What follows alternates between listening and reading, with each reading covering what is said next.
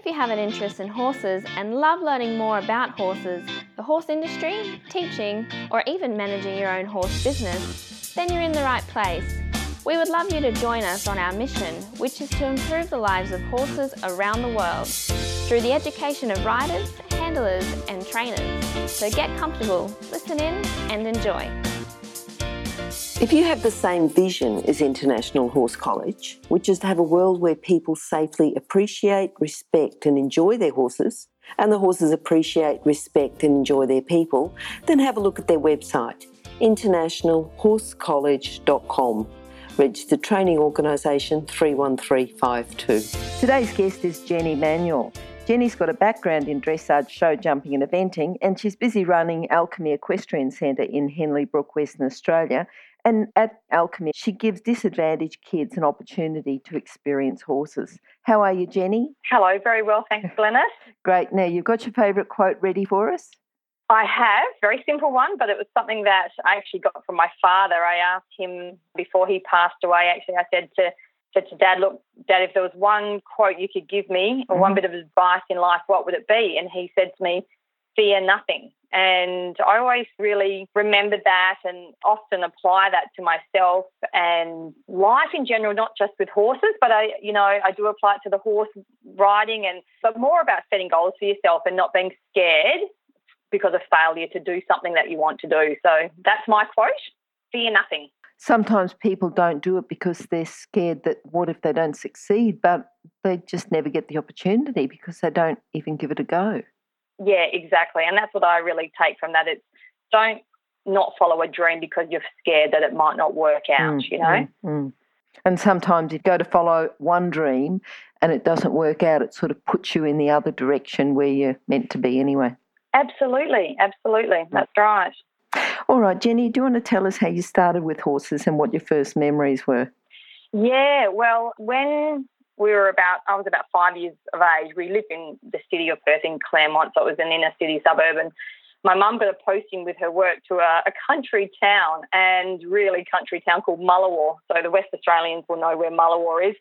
It's kind of off the beaten track and it's very small. And we had some very good family friends there, and they owned several thousand acres. They bred horses and we were great mates with them. So Mum took this job opportunity and we all went to Mullawar.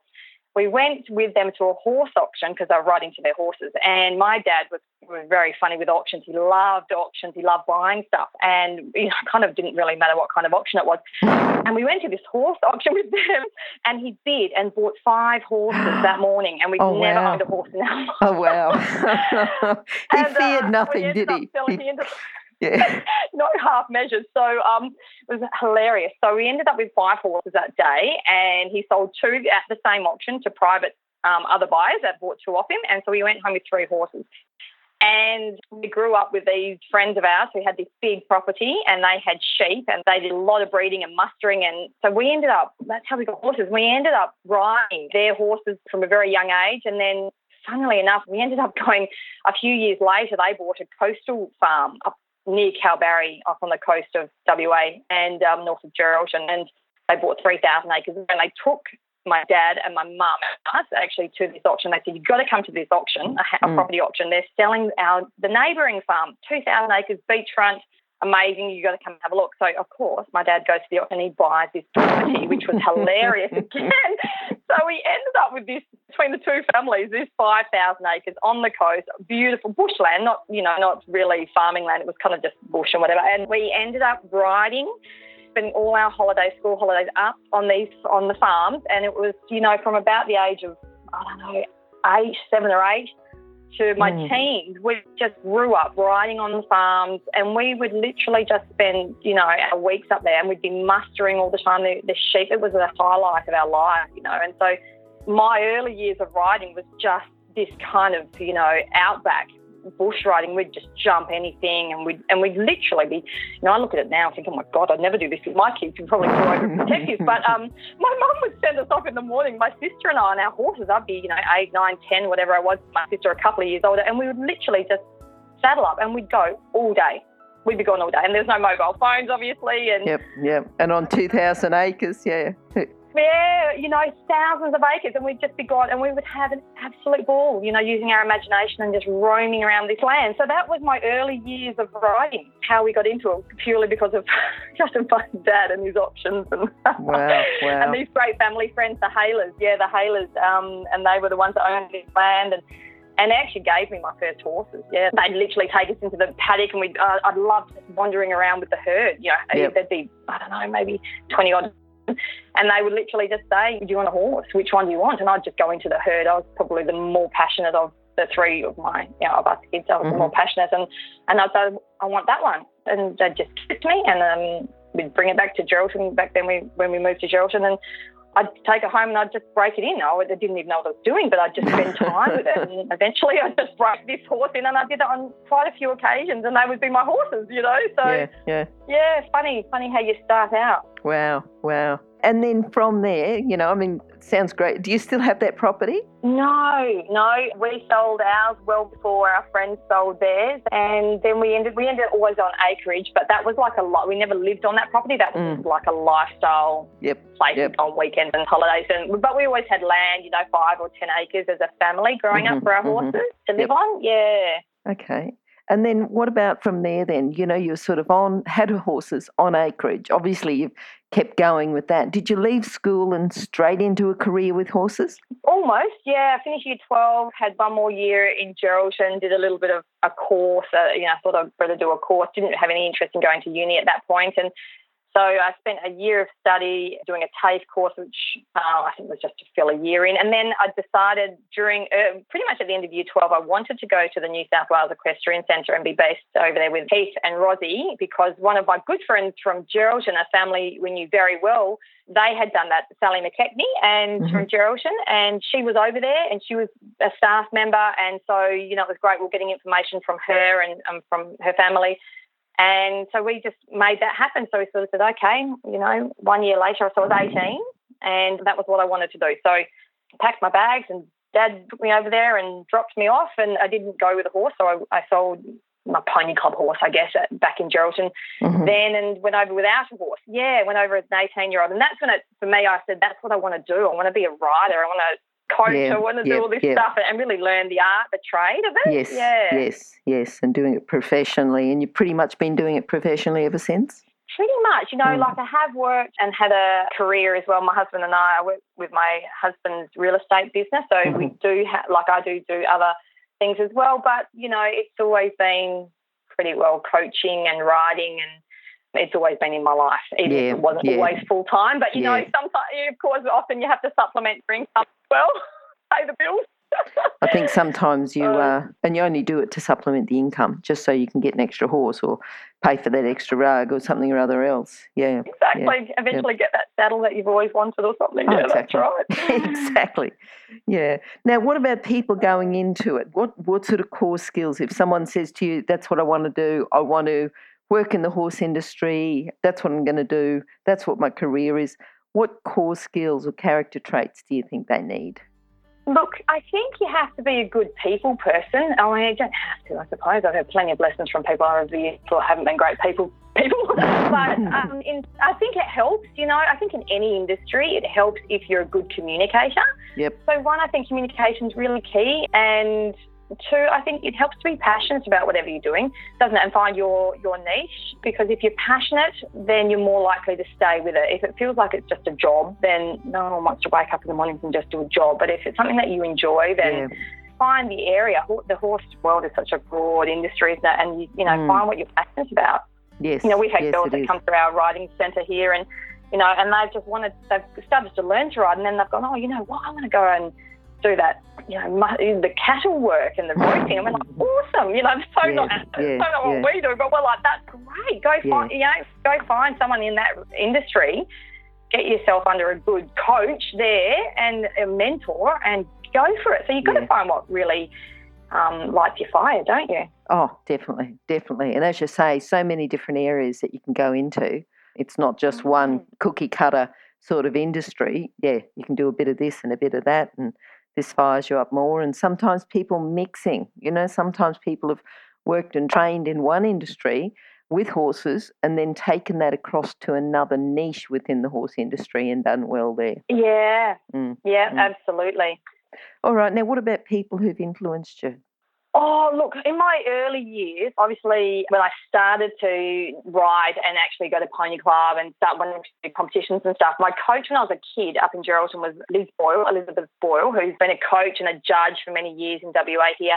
She was very instrumental in starting to learn how to ride dressage, and she was a great dressage coach and really used to really take me under her wing. So, and I'd have some holiday camps at her house, just me. She would just give me lessons and, and really mentor me. So she was great because, as a kid I started learning dressage and how to ride it, and that was really beneficial. And then from there, really, when I went to New South Wales, Heath and Rosie and the whole team that were there at the time, that was just a whole different world from what I'd grown up with, being in an environment, a barn like that. So They were really instrumental because I was only 18. So, really starting out, and the principles I learned from riding under them really set a great foundation for me. I feel like it just put me on the path of how to ride properly and no shortcuts. And I think that was what was really, having them as mentors, and then around them as well, it was all the great coaches that were there at the time, Simone Khan and Salim Kekney, Guy Wallace, Lee Robinson. They were my coaches under Heath and Rosie there, so they were the staff. They were just fantastic. They were just great mentors and friends. Yeah, so they were very instrumental then setting me off on my path, I guess, in the horse world. Yes, good. And what about horses? You've sort of mentioned a couple of different horses, starting with the ones from the auction. But, what about horses that you think have been influential? I had a really lovely Pony Club pony, it was a horse, it was about 15 2 hands, but he was a great horse that I had in Geraldton when I was a kid, called Spirit of Freedom. And he was really great because he used to be a nice flat work horse. So I used to have all my lessons with Liz on him, and that really started getting me the feeling for good flat work. When I went to New South Wales, she was good enough I went there without a horse, so I was just riding the centres horses and any horse I could. But Simone said to me when I was a student there, she said, look, I've got this nice horse at home. I'm not using him. I'll bring him down for you and, see if you like him. So his name was Balmoral Missile, known as Teddy, and he was a great horse and just, he was a lovely thoroughbred. He was about 16 hands, and within 6 months I bought him straight away. He was just such a lovely horse and schooled by her, so he was just so lovely to ride, and he was really influential for me because I'd gone from kind of just being a Pony Club rider to competing 1-star by the end of that first year at the centre on him, and having just like a wonderful experience because of that horse, and because of the environment that I was in. So so I kept him for a few years, and he was really, I guess, influential for me at that point because I was able to participate in a lot of we'd go cross-country schooling it was a Wednesday morning or something at the centre, and it was only for people only for the staff or students that were kind of 1-star and above. So there would just be a little group, Heath and those, couple of staff members, and I was included in that, which I was really lucky because I had Teddy and because I was at that 1-star level. So once a week we'd just have this dedicated training session for a cross-country session. So I got to do things like that I wouldn't have been able to do if I hadn't had that horse.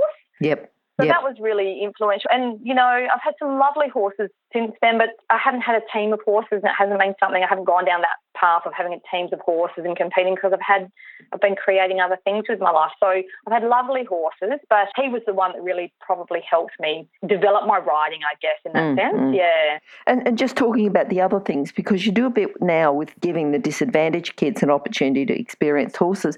Do you want to tell us how you started with that?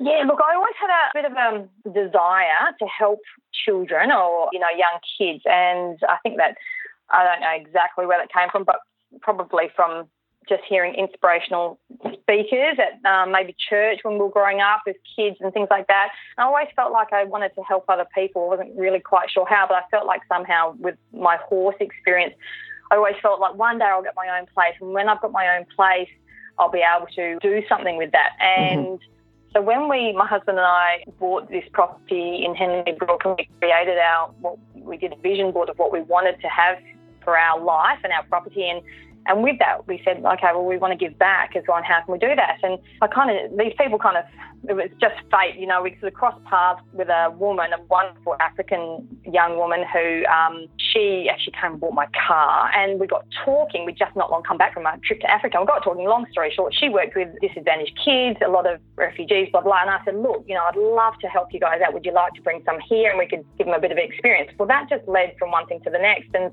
so we do work with her organisation, and she brings groups of kids, it could be anywhere from 10 to sometimes 15 or 20 kids at a time. And and they're beautiful. They're like little, from 4-year-olds to 15-year-olds. And so they come here and look, they've had pretty horrendous childhoods, pretty much all of them. And some of them aren't refugees, but a lot of them are. And they've, fled war-torn countries and horrors that we can't even imagine. Sure. And then there are other kids in these groups as well that are part of the DCP, Child Protection Act. They're in foster care environments, so really tough backgrounds. And so we just bring them here and we just spend a morning with them, and I just get some of my GCs and staff, or whoever wants to just volunteer their time, and people always volunteer, and we just get them out there. We pull out a couple of the good horses. We pull out, the little ones to my one that's 17 2 hands, and we pull out anything from 9 hands to 17 hands and just go, right, look at these funny horses we've got, and they just think it's the funniest thing ever. So we just get them brushing them and grooming them. They plait their manes, and when it's not chaotic, we give them little horse rides as well. It depends on how big the group is, but, and we do farm jobs with them, and it just brings the most amazing joy to these kids. It's actually a real pleasure to be able to do that. Yep. And everyone that helps me with those mornings and those sessions gets a lot out of it. Yeah. Yeah, like we think they're getting a lot out of it, but in actual fact, we're getting a lot out of it because it actually makes you feel really good. So I love doing that stuff. That really, it really inspires me. Good. And I'm sure that they certainly enjoy it and get a lot out of it too. So I'm good on you. Yeah. Yeah, I think that's good. Oh, Do you think that's your proudest moment?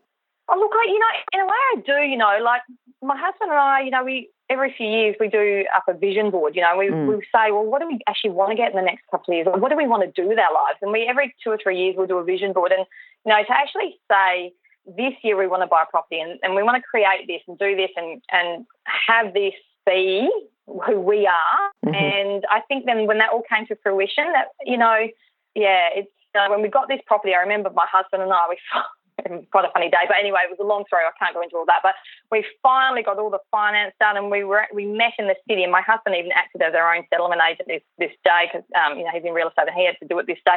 And we were sprinting across Riverside Drive in the city, him on one side, me on the other. We'd park and he'd sprinted across the oval, and we're like running to each other like chariots of fire. It was the funniest thing. And because we'd finally made it happen, that we got this property we wanted, and and he'd had to act as a settlement agent, and it was really quite funny. And we were running, we're like screaming with joy and going, woo, and that was just a really funny, amazing, euphoric feeling actually.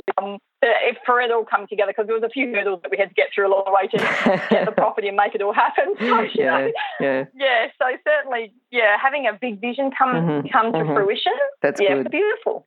Yeah. And what do you think, now you're talking about sort of the highs and the lows, that's one of the highs, and I'm sure you've had a few. What do you think been the biggest challenge with what you're doing now? You have through from horses right up to sort of what you're doing now. I guess, when you get nice horses and you get big plans for that, then for me, I usually only have one horse at a time. I don't normally have a couple. I've had a couple in the past, but, having the, sound issues with horses and feeling like you get them so far and you have visions of getting them further and doing more with them, and then they break down. And so that's always a challenge in this industry. But I guess probably ongoingly, I think the biggest challenge for me, I'm a mum of 2 young children. So I think for me, it's probably a time thing, is trying to juggle being a mum and running the centre and coaching and riding and trying to fit everything into your day. So, I still love to ride and compete when I can, although, 2 kids under 5, I haven't had a lot of time for that in the last 5 years, but trying to make the time for the things that I love to do for myself as well, which is, I love to compete and ride, and that, that's a challenge. Definitely trying to get the time. Yeah. And you're talking, like you're really enjoying it, and you're juggling fitting everything in, but you still want to do everything, and you're enjoying everything. That's right. You still want to keep doing it, but you've just got to make sure that you allow time for everything. Yeah. Something doesn't get neglected. I did for a few years back there. I was doing quite a lot with my judging, and I was judging quite a lot and starting out on that. And I really actually, just because I really actually enjoy it. And that's just one of the things, for example, that I've just had to go, I just can't do it. I just don't have the time. If I had a spare full day on a weekend, you know, that would be here on the property and with the coaching here and riding and working. I just one of those things that I had to let go. So I think having to say there are some things I love to do, but I just can't fit it in. And Yeah. Okay, now thinking about, you know, your judging, your riding, your coaching, I just want you to think of a tip or think about a common fault, common thing that happens with people, with riders and their horses, but also how to fix it. I see a lot of people wanting to be somewhere quickly and not put in the hard yards early. So, you know, people come and say, oh, you know, I want to learn shoulder in, but they can't ride the horse forward into a frame, for example, or, you know. So I guess the thing is people are in a hurry, and I do think riders need to do the basic things well and learn the basics well. So no shortcuts, you know, and I think we've really got drilled into young riders at the centre that there were no shortcuts. So you don't just chuck a gadget on the horse to try and pull its head in or anything like that. So, you know, it's like, no, you learn to ride and you learn the basics and the foundations that they've got to be right. And so I think from that sense, if people are in less of a hurry and to do the basic things well and get good instruction, you know, so have help, because I think really that's what makes the biggest difference. If you've got good help, then keep you on the right path. So, Yeah, because your good instructor is going to be the eyes on the ground, and they're not just going to say, okay, you've got to go back and do the basics. They're going to actually show them, this is where you're up to now. Yeah. This is what's missing. Yeah. This is what needs to be improved. And then ongoing, you know, like, okay, well, this problem's less of a problem now, but this one's also crept in. And just having that regular, you know, on a regular basis. Yeah. Having your eyes there to help you. You know, we have a GSTs here, so a lot of people come and go over the years, and you see lots of people with, like, spending the money. I guess I do say this a lot, actually, to people that come here. You know, don't spend the money on things that don't make a difference. So don't go buying the fanciest saddle and, you know, this amazing bridle and all this gear if you can't afford to have a lesson. You know, I rode in the saddle my dad bought me when I was 10. Yep. And I was still riding in that, going around Melbourne 3-day, you know, in New South Wales 10 years later. Do you know what I mean? Like, it was just a basic saddle. But the money was spent on the tuition. So I say to people, you know, don't go spending heaps of money on all the gear is no idea. Just spend the money on getting help, like really get lessons. And, you know, your basic gear is fine. Don't try and keep up with the Joneses, you know. Yes. If you're influenced by looking good, just try and get help, ride better. That's probably the thing I do say the most to people here. And the other thing is too that, you know, it's the investment for the lessons. Not only is it going to help increase your horse, so increase their value, it's going to increase your skill. So when you get another young green horse, you can then start to improve their value. You know, so it really is an investment into you. Yeah. It really is. Yeah, absolutely. That's an investment in you. You know, this is, you know, you're going to ride like you said, your next horse, your friend's horse, and the better you become, the more you become an expert, don't you then? Because you've had so many different experiences and you learn so much when you have lessons from different people as well. So yes, it's just definitely. all tools in your toolkit. Yeah. Yep. Oh, just let me interrupt you for a moment, just to let people know about the horse industry qualifications at Online Horse College. Have a look at the flexible options with online theory. The practical components can be completed by video or with a qualified expert in your area. That website again is onlinehorsecollege.com. Okay, thanks. All right, now thinking about something that will complement the lessons and complement the knowledge and skills that people would learn, have you got a book that you'd recommend for our listeners? Well, my favourite book is actually not a horse book, but my favourite book is The Alchemist, okay, and that's why we call our business Alchemy Equestrian. Okay, so if you want a book to inspire you in life, okay, and it's a very nice, small, easy read called The Alchemist. That's just a great book to really light your fire. But a horse book, gosh, I've had so many over the years and got so many, but Practical Eventing, Sally O'Connor's one that I've often referred back to and used. And also, you know, it's an old one, but Hunter Seat Equitation, you know, George Morris, that's got some really great explanations in it. Breaks things down really well as well. So they're two books that I've always had and used and would recommend. Good. Jenny, what are you looking forward to? Oh, do you know what I'm really looking for? I've got a lovely young horse that I bred, and he's just turned 6, and I'm really looking forward to taking him out and about.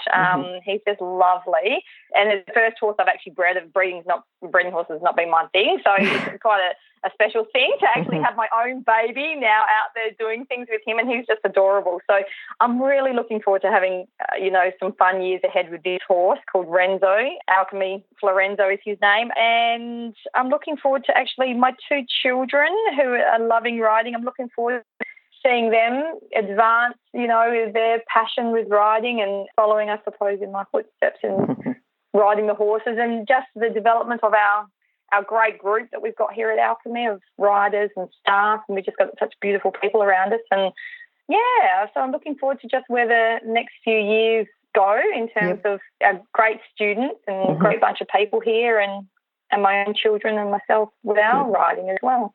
Good. Jenny, can you sum up your philosophy into a lesson today, something that the listeners can take away with them? Yeah, I think it needs to be progressive, and something that I always felt when I was at New South Wales, and I go back to that a lot because that was my foundation as a young kid, was that I never felt like I was overfaced with my riding, and so I think being progressive is one of the key things that I learned back in those days. Was everything should be just done so it feels very easy for the horse, and then the horse just develops with confidence. So I think keeping that philosophy, so again, no shortcuts. Don't look for a shortcut to try and, push yourself up the grades or push the horse up the grades when it's not quite ready for that. So that would be one of the philosophies, I guess, that just is in what with my teaching, what I'm always thinking about, and making sure that, we have fun and we have a laugh, and I like having a laugh in my lessons as well. So it's always good to not take life too seriously, but, be able to have a good crack up at something and, but, be serious as well. But, certainly being progressive, I think, would be a key thing. And I think there's that fine line, isn't it? Being progressive and not overfacing, and it's an experienced coach, an experienced horse person. It takes experience to be at that stage where you go, no, I could see the horse, even though he jumped it, just that little bit of head, that'll do for the day. That's it. Put him away. Exactly. He's done enough for the day. Yep. Just those little, tiny little signals that you're looking for. You never be scared to change the plan as well. You might think you're coming out to, if you're jumping, you might think, okay, we're going to practice riding the course today at whatever height that you're going to be competing on the weekend. But then you go, wow, okay, you guys are looking sensitive. The horses are not as confident. Okay, let's just drop these fences down. Let's just get him really confident again, and not being scared to change that, change the plan, and keeping confidence for the horse and rider. Is optimum. Is key, I guess. Yeah. Good. Okay, Jenny, how can people contact you? Well, we've got our website, which is alchemyequestrian.com.au, and all our contact details are on there. And we have a Facebook page, which is Alchemy Equestrian as well. So, sounds good. And those details will be on horsechats.com/Jenny Manuel as well. Brilliant. So, Jenny, thank you for talking to us today. I'm really excited about what you're doing for disadvantaged kids and giving them the opportunity to experience horses. I think that's something that you've had on your vision board, and obviously something that you enjoy. I think that's good. Yeah, absolutely. It's lovely. It's a great honour for us to be able to do that. Okay. All right. And I like your philosophy too, being progressive, not overfacing, and no shortcuts. Yeah, awesome. Oh, thanks, Glenys. Okay, good to talk to you, Jenny, and hopefully we'll talk to you again sometime soon. Awesome, thanks. Bye. Bye. If you've enjoyed this chat, then please comment, rate and subscribe. If you'd like any changes or recommendations for guests, then please contact us through horsechats.com. And while you're online, have a look at the government-accredited courses at internationalhorsecollege.com. Registered Training Organisation 31352. Remember that our comments and instructions are general in nature and do not take into consideration your individual horses or your individual ability and circumstances. If you enjoyed this podcast, then please leave your comment below.